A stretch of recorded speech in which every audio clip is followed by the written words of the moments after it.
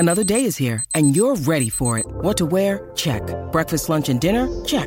Planning for what's next and how to save for it? That's where Bank of America can help. For your financial to-dos, Bank of America has experts ready to help get you closer to your goals. Get started at one of our local financial centers or 24/7 in our mobile banking app. Find a location near you at bankofamerica.com/talktous. What would you like the power to do? Mobile banking requires downloading the app and is only available for select devices. Message and data rates may apply. Bank of America N.A., member FDIC. When you need mealtime inspiration, it's worth shopping Kroger, where you'll find over 30,000 mouth-watering choices that excite your inner foodie. And no matter what tasty choice you make, you'll enjoy our everyday low prices, plus extra ways to save, like digital coupons worth over $600 each week. You can also save up to $1 off per gallon at the pump with fuel points. More savings and more inspiring flavors make shopping Kroger worth it every time. Kroger, fresh for everyone. Fuel restrictions apply. Hey,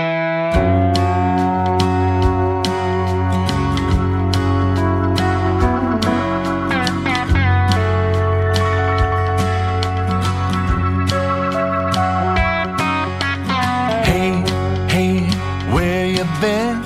Buckeye Talk is about to begin. Hey, come on in. Welcome back to Buckeye Talk. It's Doug Lesmerises from Cleveland.com. Thank you for joining us for this Thursday podcast. It's the Michigan State preview as we go through the Ohio State 2020 schedule. Let's see what we've done so far. Bowling Green, Oregon, Buffalo, Rutgers, Iowa. Now to opponent 6, the Michigan State Spartans, assuming the schedule stays as planned. Matt Wenzel from MLive will join us to talk about the new era under Mel Tucker. And I forgot until the end of the podcast that, we thought Luke Fickell was going to be the next Michigan State coach. Instead, it is a former Ohio State assistant. It's not the recent assistant. It's Mel Tucker. And we have a good story at Cleveland.com. Just coincidentally this week, Matt Gould, our high school writer, did a story about Mel Tucker. He went to Cleveland Heights High School, Northeast Ohio guy. Matt talked to people who coached him, knew him back then about what kind of guy he was. And I just want to make sure you guys knew a year ago when Mel Tucker was in his first year at Colorado, I spoke with him then. This is a guy who'd been a longtime assistant, had been at Ohio State, had been with the Cleveland Browns, had been in the NFL, Jacksonville Jaguars, Chicago Bears, winds up back at Alabama with Nick Saban, then goes to Georgia with Kirby Smart. Probably should have gotten a shot at a head coaching job sooner than he did, but he got it at Colorado. But I just talked to Mel a year ago in November and talked about sort of his career with him, went through everything. And just as a reminder, as we think about Mel Tucker as a recruiter, and this Michigan State preview, right, they're not going to be very good this year. That's your hint. They're like a 500 team. They lost a lot. They're in transition. But what Matt Wenzel from MLive and MLive.com, what he and I talked about a lot was Mel Tucker, the future of the program, the transition from Mark D'Antonio. And if you don't know it, and a lot of you do know it, this is what Mel Tucker and I talked about last season when he went to Ohio State. He said, quote, growing up, I think almost every kid in the state of Ohio, and especially Northeast Ohio, wants to play at Ohio State. And I did not get that opportunity, Tucker said. He played at Wisconsin for Barry Alvarez. So I felt if I couldn't play there, then I could coach there. So I went there to coach and to recruit my hometown and recruit Northeast Ohio. Continuing the quote, there was an issue there with Michigan poaching players out of Northeast Ohio, as we know, Desmond Howard and Elvis Gerbach, St. Joe's guys. And so that was my charge. With Tressel being a Cleveland guy, a Berea guy, a Baldwin Wallace guy on the west side, and me being a Cleveland guy on the east side, it was my charge to not let anyone out of Northeast Ohio that we wanted. And I can honestly say, in my 4 years at Ohio State, no one ever got out of there that we wanted. Between Coach Tressel and I, we were able to partner up and get it done. I always used to say, if you can't recruit to Ohio State, you can't recruit. We felt we just had to get it done in Northeast Ohio. At that time, we needed that to be a foothold for Ohio State. So that guy, and you know this, he was hired several months ago, that's the new Michigan State coach. So there's a lot of interesting stuff. I think you'll enjoy the conversation with Matt Wenzel of MLive. Quarterback transition, lost a lot of their playmakers. But what's the future at Michigan State, I think, is more interesting. But before we get to that, I want to remind you, you can ask questions as a tech subscriber. If you want to join, 614-350-3315. We are working on it. We are going to do a Zoom event soon for tech subscribers. I think we'll have like 100 spots on a video Zoom call for people to come in with me, with Steven, with Nathan, and ask us live questions. We'll have a great discussion. I just watched a live show on a podcast I enjoy. I watched that on Wednesday night, and I thought it was cool. And it's like, yeah, I want to make sure we start doing this. And that's the plan, maybe even next week. So again, if you have not been a tech subscriber, why not try it now for free? It doesn't cost you any money. You get a Zoom call out of it where you can ask us questions face-to-face. And then if you like it, you stick around.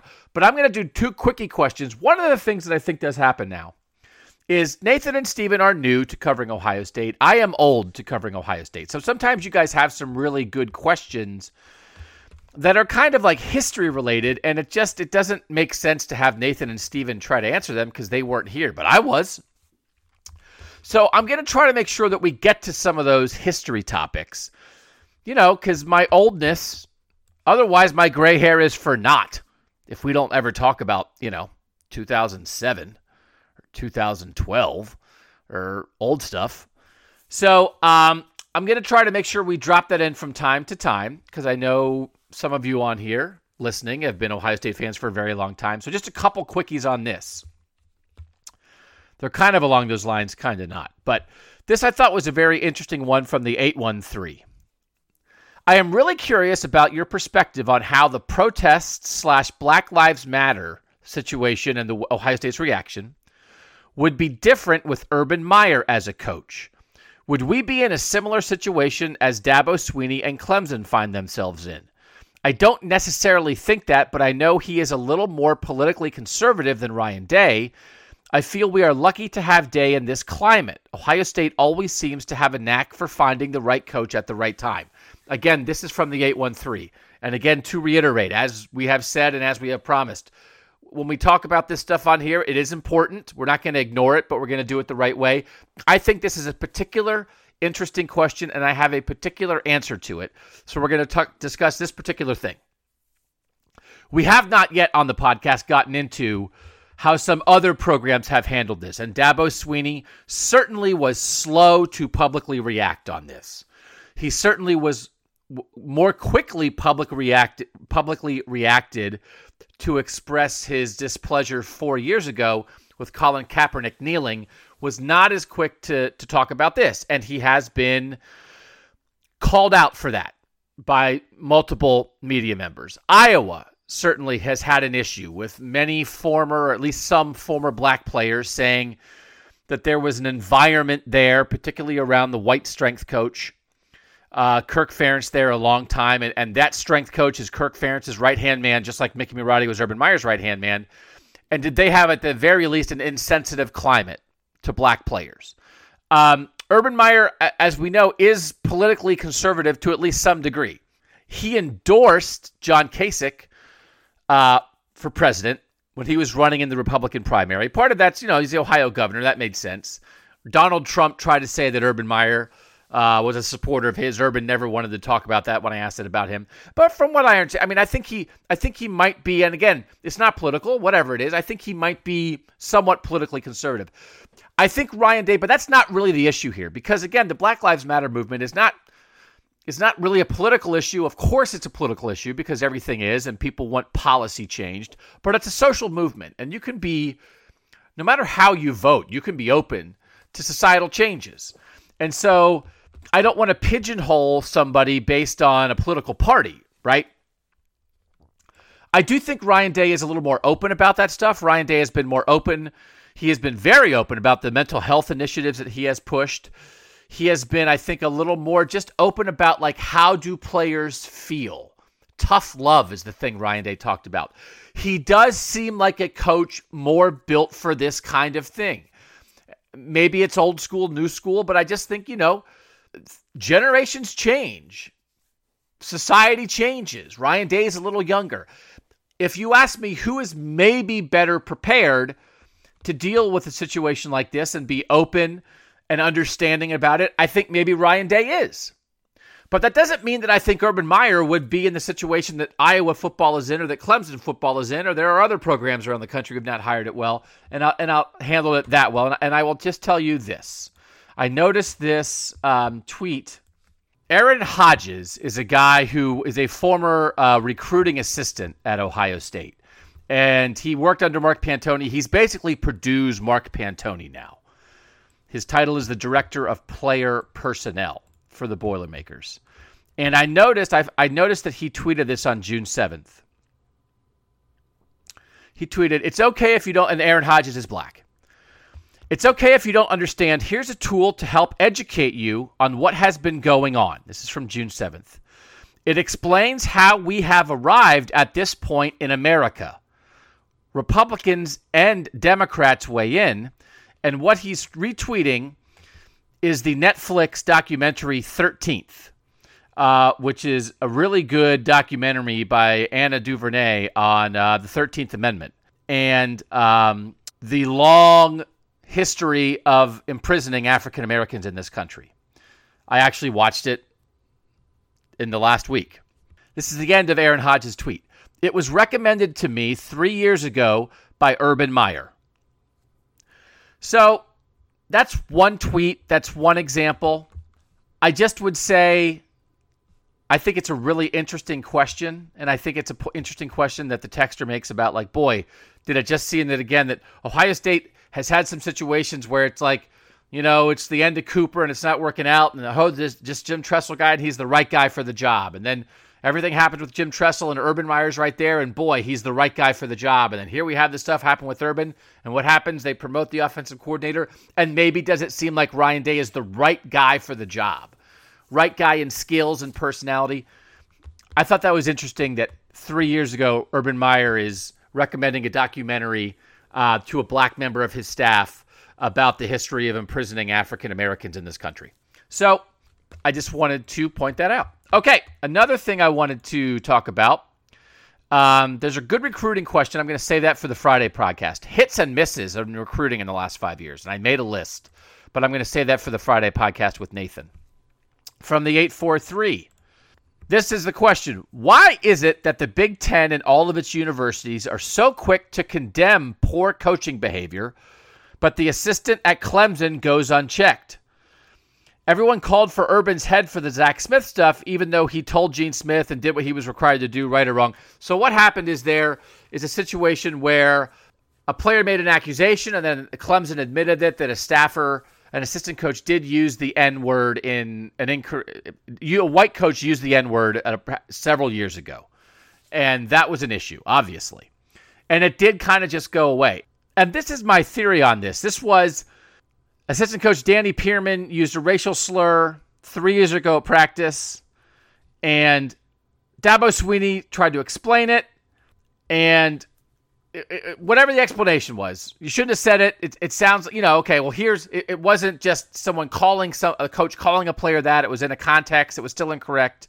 Swinney said, "I would fire a coach immediately if he called a player an N-word. No questions asked." That did not happen. Absolutely did not happen. It has not happened. Coach Pearman was correcting DJ, and another player was talking to DJ, and DJ was yelling at the player, and whatever. That's how the word got said. My explanation is I think the Big Ten cares more what the world thinks than some of the schools in other conferences. And you can decide if that's good or bad. I think Ohio State in the end cared about what the world thought when they decided that Jim Tressel needed to go. I think it was an accumulation of public pressure that finally led to his ouster in 2011. I think the way some of the Zach Smith and Urban Meyer stuff was handled was because of how they thought it would be viewed from a perception standpoint. Now, I think they did the right thing. I mean, you got to stand up against any kind of possibility of what was going on with Zach Smith. But I think some other schools say, we don't care, and it's going to go away. And we don't care what you think, and once we start winning football games again, you'll forget about it.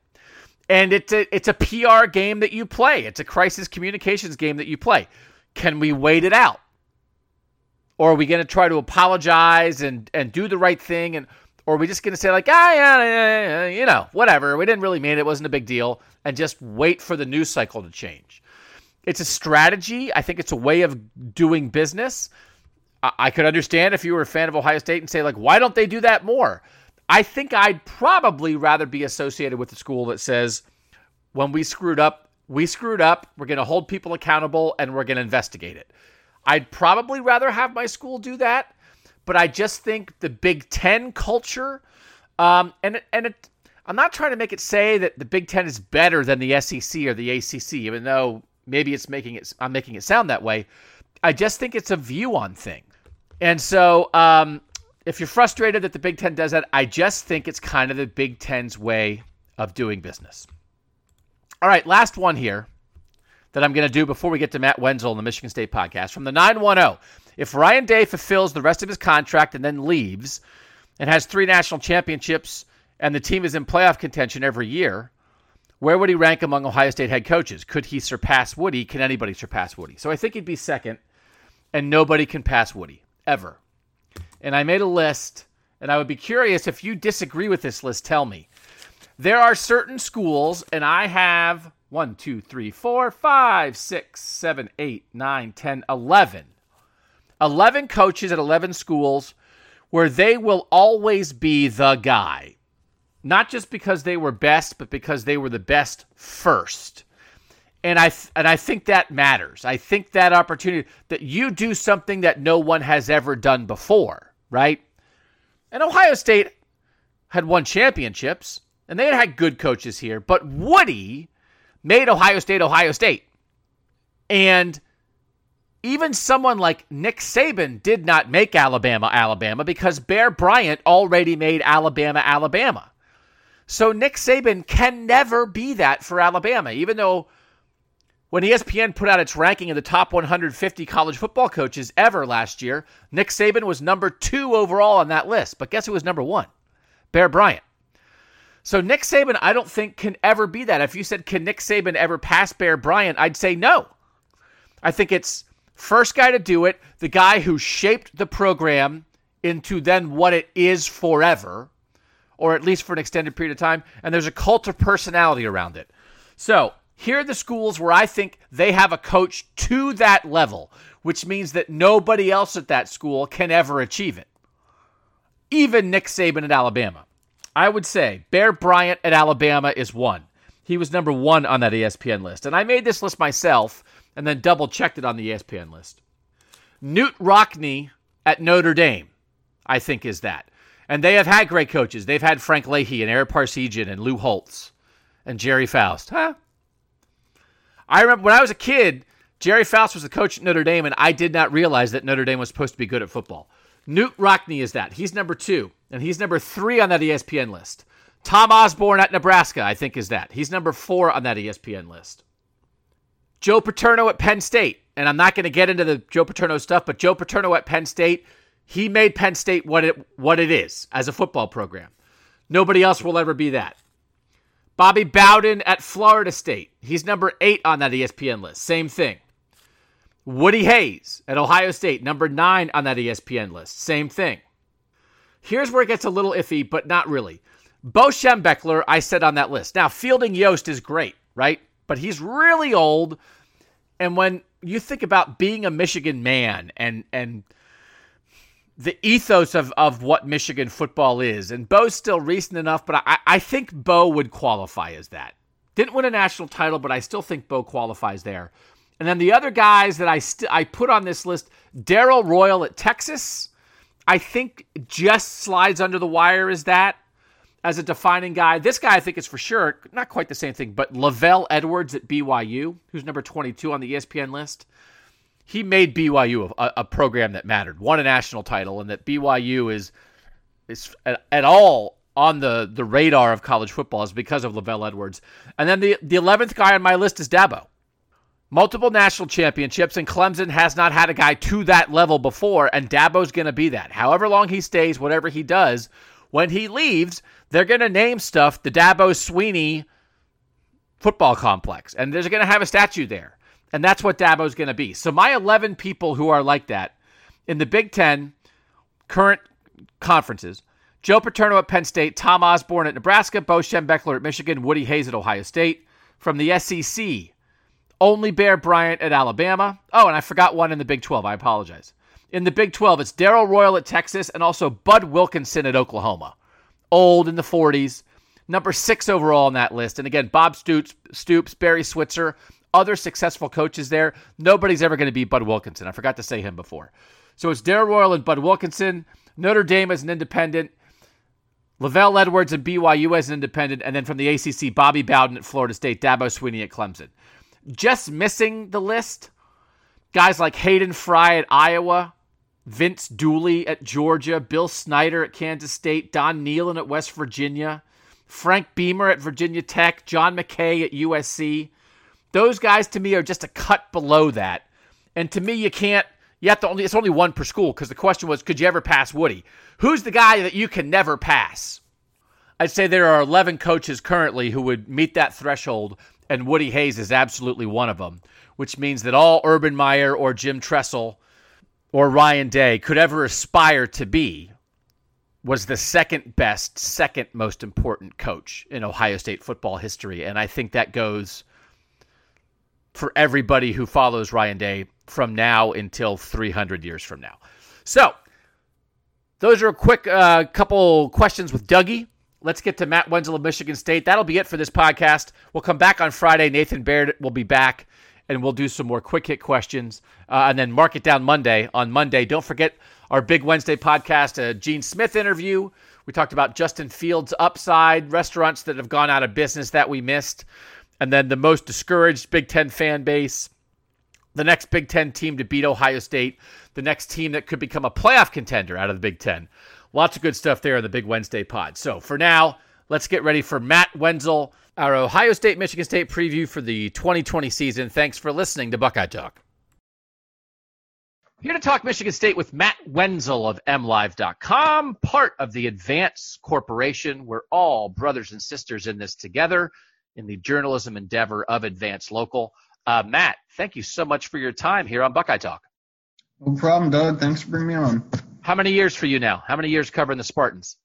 Oh, whenever you have to moan before your answer, it's a lot, right? 4, I think. I would say split. I was doing 16. I was doing Michigan and Michigan State, kind of in a weird role, hybrid role, doing both. Mostly Michigan, a little Michigan State, and I've been the beat writer since 17. So I walked in on since the beat writer walked in on a 10-3 season, and with them rebounding, and then obviously the last 2 years haven't gone how they expected. You've had a long year of 2020 for a lot of reasons, so I think I could hear that, part of that in the moan. So let's start there as we analyze Michigan State and its spot in the Ohio State schedule.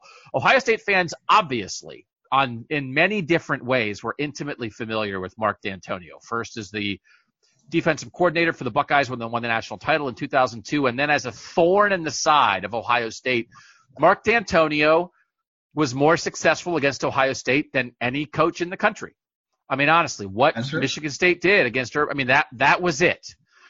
So, is Michigan State better off that Mark D'Antonio is gone and they have moved on to Mel Tucker, the Cleveland native who was the one-year head coach at Colorado?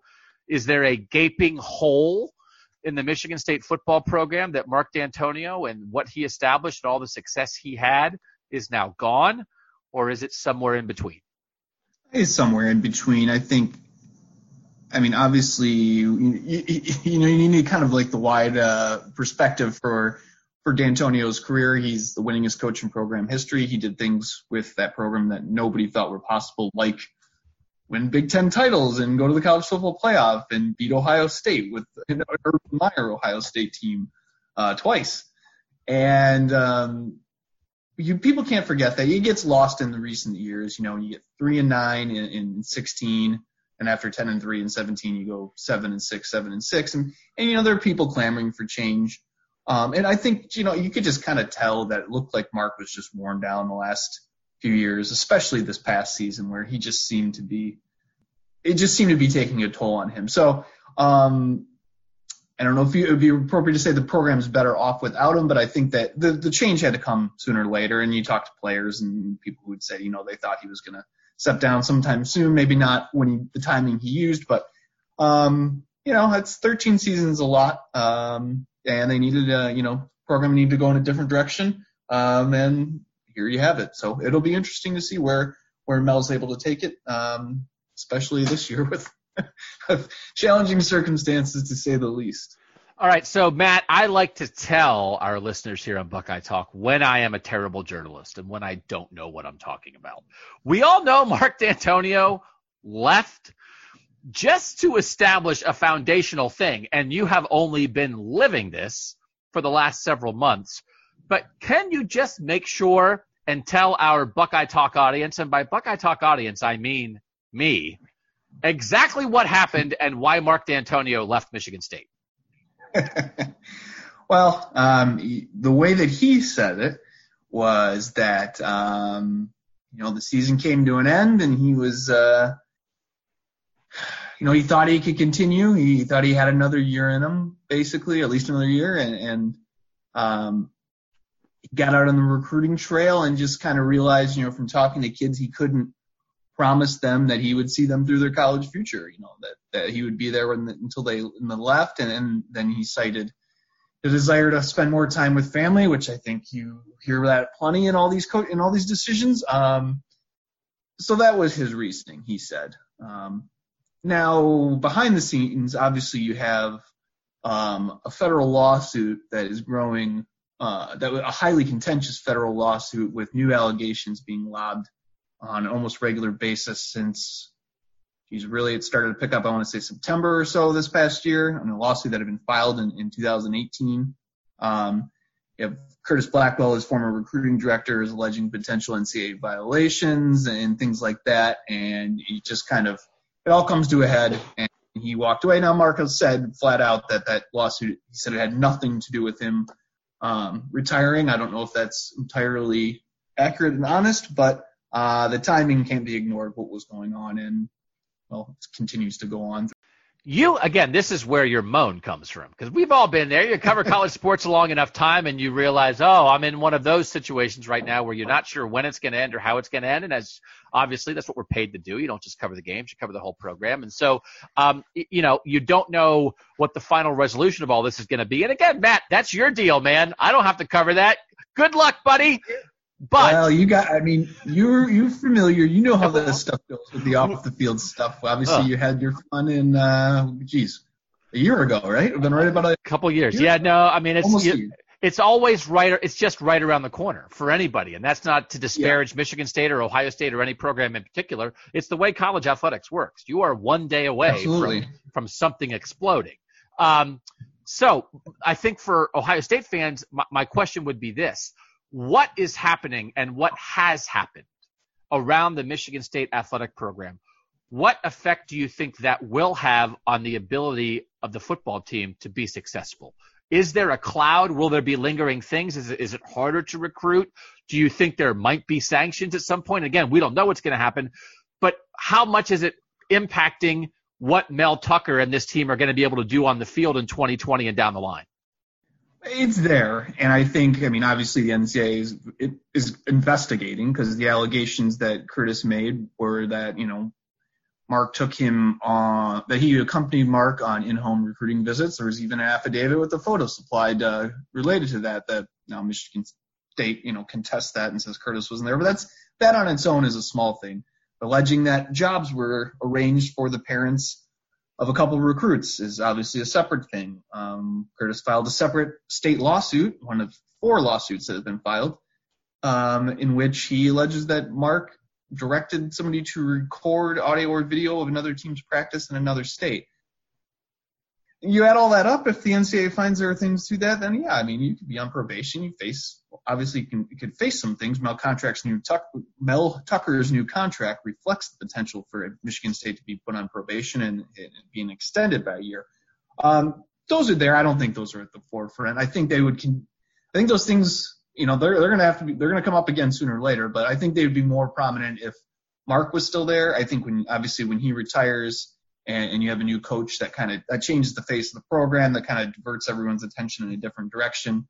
Granted, it will come back at some point in time one way or the other, but I don't necessarily think that really hurts them recruiting so much. I don't think there are too many kids out there that are really aware of what that stuff is and what the potential is. Obviously, there are programs that could negatively recruit against them. But I think what would be the bigger thing to negatively recruit against Michigan State right now is obviously Mel Tucker spending 1 year at Colorado, saying he was committed and then changing his mind and leaving. That will have to be addressed, But yeah, I mean, I think overall I don't think the off the field stuff is too big a deal right now.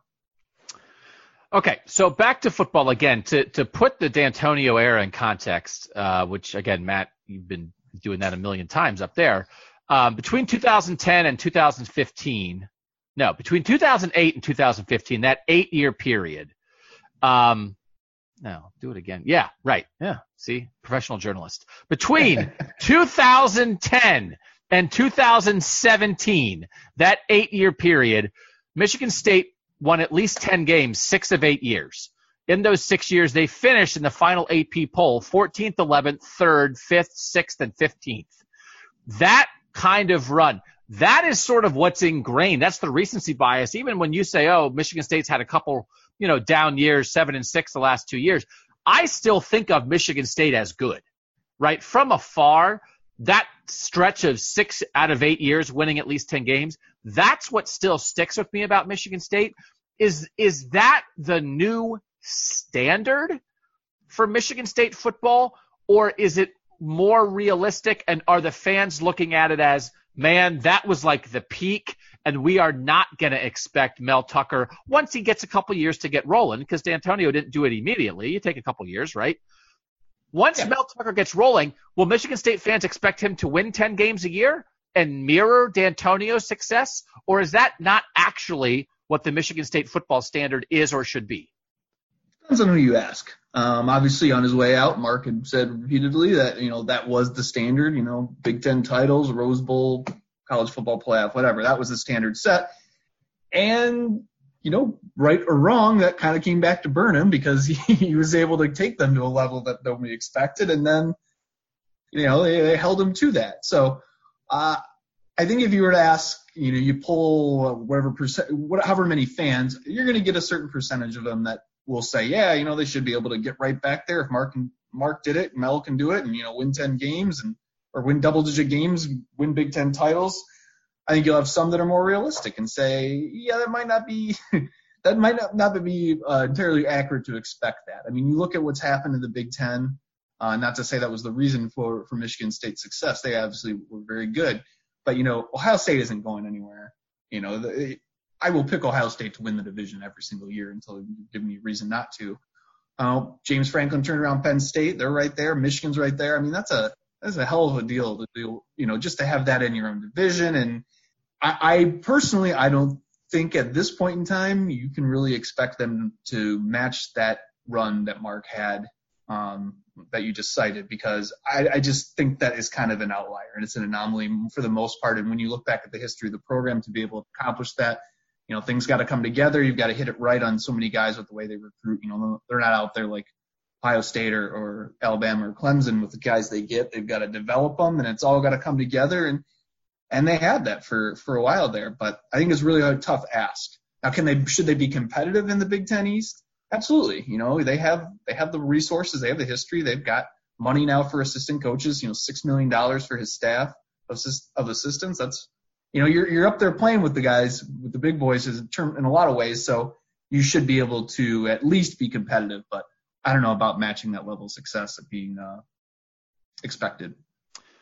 So let's talk recruiting a little bit. And it's hard, obviously, no one has a gauge 100% on Mel Tucker right now. He just got there. But again, you talked about, and again, Ohio State fans are very intimately aware of this, the Mark D'Antonio Michigan State reputation of taking 3-star guys and developing them into really, really, really good, impactful players in the Big Ten, and often that turned into good NFL players. And a lot of those guys came from Ohio. D'Antonio leaned on his Ohio roots and was incredibly successful doing that. I've often wondered why other programs aren't as successful in coming in and getting some of those maybe 3-star, 3.5-star Ohio kids and doing what Mark D'Antonio did. Mel Tucker, as we said, from Cleveland. He helped establish the Glenville pipeline when he was hired by Jim Tressel, when Jim Tressel took over to Ohio State. And that was a time when Michigan was pulling kids out of Northeast Ohio. And when I talked to Mel Tucker last year, while he was still the head coach of Colorado, he was telling the story of Jim Tressel told him, you can't let that happen anymore. And the Glenville pipeline that Ohio State has basically put up a fence around Ohio for the guys they really want. Since Jim Tressel, Mel Tucker helped build that fence. Mel Tucker knows how to recruit Ohio. What sense do you have from Tucker so far of A, any kind of recruiting strategy that may be any different from D'Antonio, B, how much Ohio will matter to Mel Tucker and Michigan State recruiting, and C, just how Michigan State will go about it? Will they recruit better than Mark D'Antonio did? Will they try to maybe get more higher-ranked kids and maybe be able to do that? What's the recruiting sense you get so far from Mel? Well, first of all, the comparisons between Mark and Mel are quite striking. You know, when you look back at, you know, they were defensive backs by trade, they were defensive back coaches by trade, and you can line up their career, you know, working together at Ohio State, obviously, and you just see some of those similarities. But Mel had, you know, he had made it clear that, you know, every coach will tell you this, you got to win locally, and he pointed obviously to Michigan in winning in state and winning Detroit. Detroit became a problem for Michigan State in the last couple of years with the fallout from, in ways tied to Curtis Blackwell and his connections. But Ohio, Mel stressed the importance of Ohio and the Midwest being in, you know, the guys within the driving range, you know, of one day, that being a critical component for the program recruiting. And I think you're obviously going to see that. But I think you're going to have to give it a little more time because, you know, stepping in at the time he did, and with everything that's happened with the pandemic and the limit on, you know, the dead period in recruiting, you know, they got 11 guys committed to their 2021 class right now, only one from Ohio.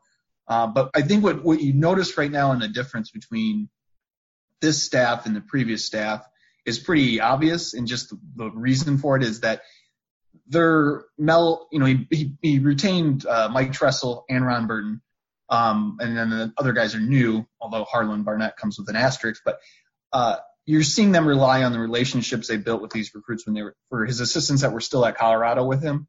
So you take a guy like Hampton Fay, their quarterback commit. He was a guy that they identified when they were still at Colorado and offered him. And then they, you know, Mel goes over to Michigan State, brings his OC and QB's coach with him, and they offer the kid again, and they just pick up where they left off. I think you see that with some of these guys. Difference is also Mel is placing a heavy emphasis on recruiting. Every assistant coach we've talked to has noted how much he's placing on recruiting. I think you've seen there's been some videos that like a day in the life thing that the program has used their Instagram account for showing, and you can see when the day, I think it was Mike Tressel, something like getting done with meetings at 2:00 in the afternoon or whatever time it was, noon, I can't remember. And I think the next 2 or 3 hours being completely devoted to recruiting. And I think that's just part of the time right now because you can't practice, you can't be in there meeting with the guys. So that's interesting. And you've seen them adopt I know other programs have done this so well, but virtual visits. Because if you look at the 11 guys that got committed to their class, I think it's off the top of my head, maybe 2 or 3 have actually been to Michigan State's campus before. You know, the rest of these guys are committing just through the relationship they built with coaches via, you know, calls and, you know, video conferences and taking these virtual visits that the staff has placed a lot of importance around to, you know, make the best of a difficult situation when you can't bring guys on campus and you're recruiting somebody from Miami to come to East Lansing and play. That's not easy. So I think they're long term. I think you'll see them maybe develop more of a national footprint recruiting wise. I think you're seeing that from some of the guys that they've been going after. And then the strategy is just different. Part of it out of need this class, but I think it'll change. You know, Mark's old way of doing things kind of used to be, you know, bring a kid on campus, then you give them an offer, and then once the kid's committed, then you're not supposed to visit any other schools. And, you know, you get those weird rules. I don't know if it'll be the same for Mel in those ways, and I don't think it can really be the same, especially this class where you got guys that are committed, and I don't know how you can tell them they can't take a visit anywhere else when they haven't even been to your campus. Matt, it feels like to me that Michigan State fans are about to go through what Ohio State fans did in the transition from Jim Tressel to Urban Meyer, where Jim Tressel was successful and then Urban Meyer got here and it was like, oh, that's what recruiting is. Yeah. And we all remember how many feathers Urban Meyer ruffled when he got here and said, like, I don't care if a kid's verbally committed until you sign on the dotted line. We're going to keep recruiting you. And Mark D'Antonio was like one of the guys who kind of stood up and said, like, hey, gentleman's agreement and that kind of thing. Like, it doesn't mean that guys like Jim Tressel and Mark D'Antonio weren't successful as coaches. We just detailed how Mark D'Antonio was the most successful coach in Michigan State history, arguably. Mm-hmm. We know what Jim Tressel did at Ohio State. But when you go from somebody who recruits as part of the job to a coach who lives recruiting as the lifeblood of the program, which is what Urban Meyer did, and it sounds like Mel Tucker is more that, it is a foundational change in how a program does business. And it doesn't mean that everybody's going to be as successful as Urban Meyer, but I do think it allows a program that has been good to sort of reevaluate itself, step into the modern era, and really have a chance to take a jump. Again, not that we're going to hold Mel Tucker to the Mark D'Antonio standard, but, you know, Michigan State might have a shot to start pulling in kids, like you said, that they just haven't been pulling in before because they kind of weren't trying. Yeah, you know, and I think Mark kind of, you know, he used to lament, oh, you're recruiting a kid all the way out there in California. That's a long ways. I think that's some, you know, not that they didn't get kids from California or Nevada or whatever. I mean, now they've even signed kids from Australia. So, you know, it's just a different fundamental approach, like you're talking about. And some of it, I think, is a little bit of an age thing. I think some of it requires a little bit more stamina from both your head coach and your staff members to be fully engaged in recruiting, which is obviously not an easy part of the job. You know, that's a long grind. But, and, you know, you've heard Mel and some of the assistants drop the cliches about recruiting. You know, it's like shaving. If you miss one day, you look like a bum or whatever, you know, that one is. But I think he is generally honest about his approach to recruiting and how important it is to the program, which I think everybody can see that. So with Mark, you've got that you've got that history where you can say, look at these guys that he took, you know, the Le'Veon Bells, the Kirk Cousins, the Greg Jones, the Connor Cooks, these guys that nobody really wanted that much to do with, and look what they became. But at the tail end, you look at, you know, his last recruiting class, and there isn't a single 4-star prospect in that. And you're taking a leap on some guys in some ways, some who are actually kind of relative newcomers to the sport. And I think, you know, that'll play out down the road, but I think fans will definitely welcome a different recruiting approach and see them being more aggressive. And, you know, whether that's just through, you know, graphics and the shiny stuff that the kid, you know, they send the kids and, you know, all that stuff that doesn't really mean anything, but if it means something to the kids, then it helps you land recruits, then fine. But they're committing more to that. It's pretty obvious, or definitely a lot more active on social media. Mel has embraced that in ways that Mark never did or would. So those are definite changes you see. And this cycle, this isn't going to be a cycle where they're going to land a top 20 class. I just can't envision it. You know, it might not even be a top 30 class just because of those circumstances. But, you know, I think you start looking to 2022 class and down the road from there, and we'll see what they can do with with full cycles and, you know, building relationships with these kids, you know, for more than a couple months, you know, years out, get them on campus and get them to visit. And I think that'll give you a better feel, obviously, for how successful he's going to be able to be at Michigan State recruiting. So the idea of this is we're doing a schedule preview, and it's figuring out the Ohio State schedule, and Michigan State is next up. And we're not talking much about Michigan State on the field because, as everybody listening to this knows, I mean, this is a program in transformation. And so this is, you know, Mel Tucker, if this goes well, is going to be in the Big Ten for like a decade or more. So we'll get to a couple specifics about the team this year. But before we do that, I just want to get one more sense of Mel Tucker again, as a guy from Cleveland. Just how you've explained some ways that he's changing some things up. Just how else is he? Again, you can make some comparisons to D'Antonio, but how else is he maybe just different that you're just seeing how he's going to go about his business a little bit differently than what they did in the Mark D'Antonio era? Well, that's a good question. It'll be interesting. Well, this is, you know, if you look at his staff, first of all, you know, he retained 2 guys, brought Harlan Barnett back, and the rest are outside guys. But, you know, I can't remember what it was, 4 guys from Colorado he brought as assistants. But either way, it'll be interesting to see how his the way he works with his assistants, because he's said, and I've read that he's fairly hands off. He lets everybody do their job. But I would be interested to see how is he going to be loyal to these guys to almost to a fault, like Mark was in refusing to make changes, or if their offense sucks next year, is he going to blow it up and find a new coordinator? Or, just as a example, I don't know. So that was one thing that actually stuck with you with Mark towards the end, is the inability to make changes kind of on the fly and be willing to give things up. And that's what I want to see. That's what I'm curious to see with Mel, and how much he allows his assistants to just do their own thing and handle it, versus maybe having a little bit more control over it like Mark did. I can't even remember where I was going with that. Sorry, Doug. No, well, I will interject and say this. We have often theorized about this, that Jim Tressel was still at a peak when he was forced to resign as Ohio State's head coach.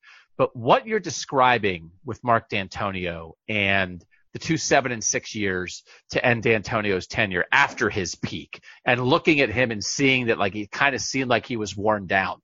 I always wonder if that's what Ohio State would have been heading toward with Jim Tressel. I think we saw that with Mack Brown at Texas. That you can be a really successful coach and you can get a little stale, and sometimes loyalty can work against you. And for you to talk about D'Antonio, we know he shuffled the staff a little bit, moved positions around, never got rid of guys. Tressel did the same thing, loyal to a fault. Everybody knows that Jim Bowman was here with Jim Tressel forever. And then where did he land? He landed with Mark D'Antonio. He's with Mark D'Antonio forever. I don't want to make this a Jim Bowman podcast, but it's just what you are describing in the transition, I think, is maybe what Ohio State would have been headed for if the whole thing didn't happen the way it happened. So it's just fascinating to hear that discussion, because they're so alike, and we know that. And again, for people who don't know, the Mike Tressel that Matt keeps talking about is Jim Tressel's nephew. Everybody knows that, right? This is, and I've written about this, when Urban Meyer sort of took over and transformed Ohio State. Jim Tressel, the legacy of Jim Tressel, transferred to Michigan State. And so to hear that the way it ended is just fascinating, because it's sort of the end, in some ways, of the Tressel way of doing business. And I think D'Antonio wouldn't shy away from that. He wasn't Tressel, but he sure had a lot of Tressel's DNA. And I just to think about how it sort of came to an end there is just fascinating to me.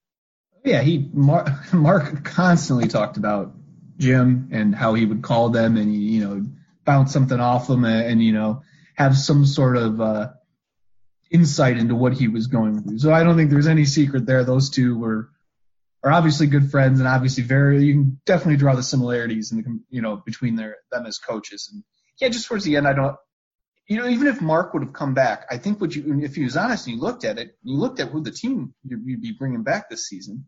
First of all, the biggest question going in after the shuffle of the offensive staff before the 19 season, he hadn't made any sort of public announcement about any of his assistants all the way until he announced his retirement on February 4th.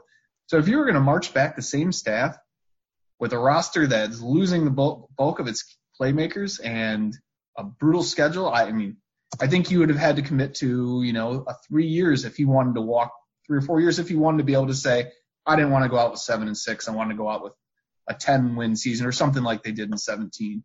In hindsight, maybe that would have been a better time for him to go. You could go out with a double-digit win season, a bowl win, a rebound from a bad year, and leave a new coach with promising young talent. Maybe it would have been interesting to see if that's what his decision would have been in hindsight. All right, let's get on the field real quick here, Matt, before I take up too much of your time. Let's start on the offensive side of the ball. I always talk about this. I'm fascinated by the idea of it. Brian Lewerke as Michigan State's quarterback, fine, right? Finished his career 47 touchdowns, 32 interceptions, completed 58% of his passes. Again, successful year in 2017, and then 7-6 the last 2 years. I know he had some injury issues at times too, but just seemed to me like the exact kind of guy that he's good. He's not really good enough to get you over the hump in the long run, but he's too good to bench probably. And I feel like when you have a quarterback like that, it can lead to a little stagnation with the program. I think Michigan in some ways with Shea Patterson dealt with that. It's like, well, he's your guy, but how good is he really? So Brian Lewerke is gone. Is Michigan State going to be worse at quarterback, or is it like a new, fresh start at that position that maybe the program needed? Or am I being too mean to Brian Lewerke? If I'm being too mean to Brian Lewerke, bring it. You're being fair. You're being fair. I mean, it's just one of those things when you have a guy who's been a starter for 3 years. I think the fan base you get most of them. Well, when you're a starter for 3 years and your last 2 years are 7-6, I think everybody in the fan base is like, you get to the point where you just want to see them put anybody in. Play the true freshman who's never been in a game, do this or that. Brian was basically what you described. He was good, but not good enough. He never really took the leap after, the 17 season where he looked like, he rushed for 2,500 yards, or he rushed for 500 yards, threw for 2,500 and had 25 or whatever it was total touchdowns. He never progressed from that, and you never saw that full potential. At the same time, the run game was not really any good. It was terrible the last 2 years, one of the worst in the country, so he doesn't have help there. And, you get wide receiver injury problems. So I guess that's just kind of a way you got to view Lewerke's career with there being some circumstances. That said, I have no idea what we're going to see at quarterback this year. I obviously don't, because the only guy we've really seen is Rocky Lombardi. You started 3 games for Lewerke in 18 when he was injured, had a good debut against Purdue, throwing for 300 yards and a couple scores. But that Purdue team had one of the worst pass defenses in the country. Everybody has to remember that. And then the next 2 outings, he wasn't as effective. He played last year sparingly, and it seemed like, and he didn't play well. And it seemed like almost every time he got thrown in there, it was just in a bad situation, pinned at your 4-yard line or something, down by 20 some points in the third quarter with a team that looks like it's already half ready to just leave. I mean, I don't think that's fair to Rocky in some ways, but so Rocky would be the guy. If Mark had come back, I would have said Rocky would be your day one starter just because he's loyal that way. And he's got the experience. But after that, Theo Day is a redshirt sophomore. He's attempted, I think, all of 3 college passes. Peyton Thorne is a redshirt freshman, and he never even saw the field last year running the scout team. So I'd say, put 33% on all 3 of those guys as, who will be the starter. And I wouldn't say necessarily the guy who starts day one is the starter in the final game of the season. There's just too much unknown about the other guys. You already mentioned sort of losing a lot of playmakers. What's left on the rest of the offense? Is there something that this offense can hang its hat on, or is it going to be just trying out new stuff and new dudes pretty much all year? No, there's some pieces there. I mean, like you mentioned, most of the guys most of their key players on both sides of the ball are gone, but you bring back a redshirt sophomore running back in Elijah Collins, who almost rushed he was 12 yards shy of 1,000 last year, and he wasn't even the starter on day one. So, I think he's a promising young guy, and really it's the offensive line that needs to show some growth, because there are the guys there, there's potential, there's talent. They've been, so many injuries the last 2 years, it just hasn't come together. So if they can get the offensive line, they returned 10 guys who started at least one game on the offensive line last year. So you got the experience. If you can get that worked out, Elijah Collins has promise. And then at receiver, they lost Darrell Stewart and Cody White, their top 2 guys. But Jalen Naylor comes back if he can stay healthy. He's an explosive guy. But Jaden Reed was a transfer from Western Michigan. He was a freshman All-American in 2018 and had to sit out last year. I think he's a guy that can walk in and be a day one starter, maybe even lead them in receiving, that kind of thing. Trey Mosley had a solid year as a freshman last year. So those are some of the playmakers, some of their top playmakers. I'm probably forgetting somebody off the top of my head. But, I mean, there's potential there. There's just we'll see type of deal. Defensive side of the ball, we know that, again, Mark D'Antonio defenses always had dudes. Can they lean on the defense this year, or are there too many holes? I think you're going to see them take a step back defensively. And obviously, the big question is we don't know what they're going to look like scheme-wise. They haven't been clear on specifics. We've got the usual, we're going to play the guy's strengths. So what that actually looks like will be determined. Michigan State's a 4-3 traditionally, and their new defensive coordinator, Scotty Hazelton, said you'll probably see more of that this year just because that's what they recruited for. But you lose 3 3-year starters on the defensive line, one of which is Kenny Wilgus, an All-American. You lose 2 or 3 starting linebackers, and you lose 2 of your 4 starters in the secondary. So, I don't see a way the defensive line doesn't take a step back. And then at linebacker, Antoine Simmons is a senior. He's your top returner in defense overall. And then the secondary, I mean, the pass defense was disappointing last year, to say the least. There's 3-game stretch where they gave almost 1,000 yards, was Illinois, Penn State, and Michigan, I think. They need to develop some corners. You lose Josiah Scott early to the NFL. That doesn't help. But they moved Julian Barnett, former 4-star guy, some of the Ohio State fans up there might remember his name. He was a 4-star guy from Belleville, and he was a cornerback receiver. He played only corner last year for Michigan State. Played only receiver for Michigan State last year, but he's moved to corner in the offseason. 6'2" guy, so you get that interesting length. And he's one of the more intriguing players to watch on either side of the ball for Michigan State going into the fall. That other name that Ohio State fans probably know, Antoine Simmons, as you mentioned, the guy who went to high school across the street from Michigan Stadium, but committed to Ohio State. I remember that we wrote a million stories about Ohio State just got a commitment from a guy who could walk to Michigan Stadium in 30 seconds, and then ends up decommitting from Ohio State in December of 16, I think it was, and now here he is. He's been a really good player at Michigan State, right? Yeah, he was a immediate contributor as a true freshman, really through special teams first of all, and then as a backup. And the timing wise, I think he would have had a bigger role earlier. But he came onto a team that had a returning starter at the weak side linebacker spot, so he had to kind of sit and learn. Andrew Dowell, who some Ohio State people might know that he's a Cleveland guy, and it's a Dowell family is obviously a Michigan State thing.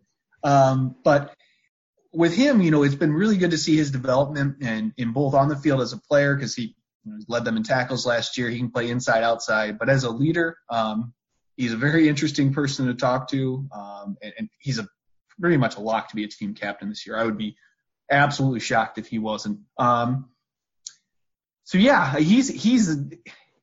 It'll be interesting to see how they build around him on the defense.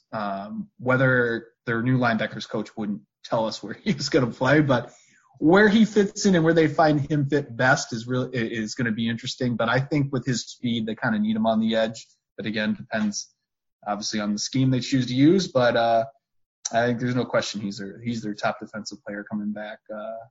And obviously, one of the team's biggest leaders, probably the biggest leader. All right, last one, Matt, before I let you go, and thanks so much for your time on this. Michigan State fans, the ones who you interact with, who email you and tweet at you, and are they optimistic? Like, hey, it was time for a change. Mel Tucker seems like an enthusiastic, good coach. Like, let's go. Obviously, the coaching search was a bit of a mess. And actually, I need to ask you, as part of this question, I need to ask you about Luke Fickell, who a lot of us thought was going to end up being the guy at Michigan State. But they didn't get Luke Fickell. Mel Tucker says no. Then he says yes. If they didn't get Mel Tucker, who knows what would have happened? But in the end, and I'll throw Fickell in this, not getting Luke Fickell, but then they get Mel Tucker. Are Michigan State fans optimistic? Are they worried? Are they pining for D'Antonio? Are they fired up and think that, where is the fan base right now, and were they disappointed to not get Luke Fickell? Absolutely. When that initially happened, because it was pretty clear, like that's like the guy, and then it all went down, and people were irate about Michigan State screwing this up, and it was all the AD's fault and this and that, and then they circle back and get Mel.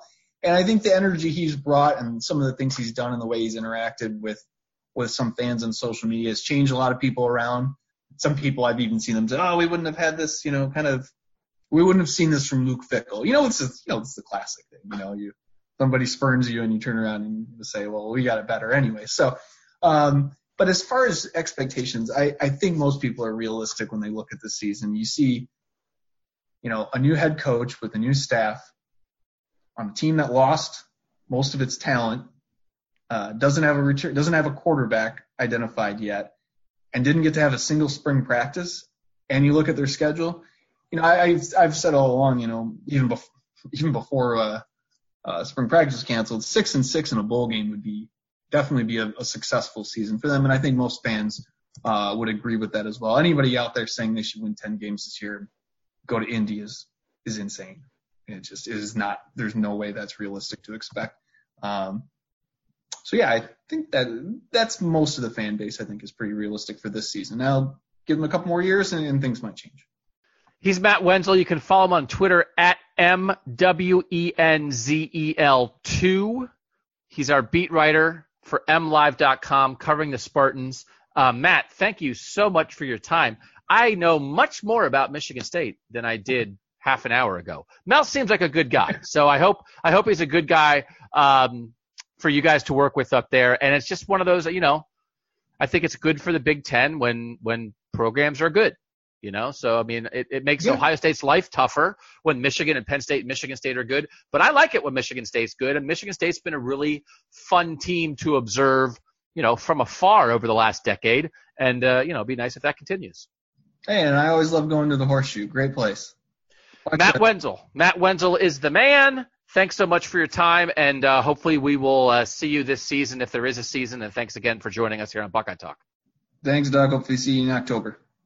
Thanks to Matt Wenzel. Thanks to you guys for listening. Nathan back on Friday. I'm Doug Lesmerises, and that was Buckeye Talk.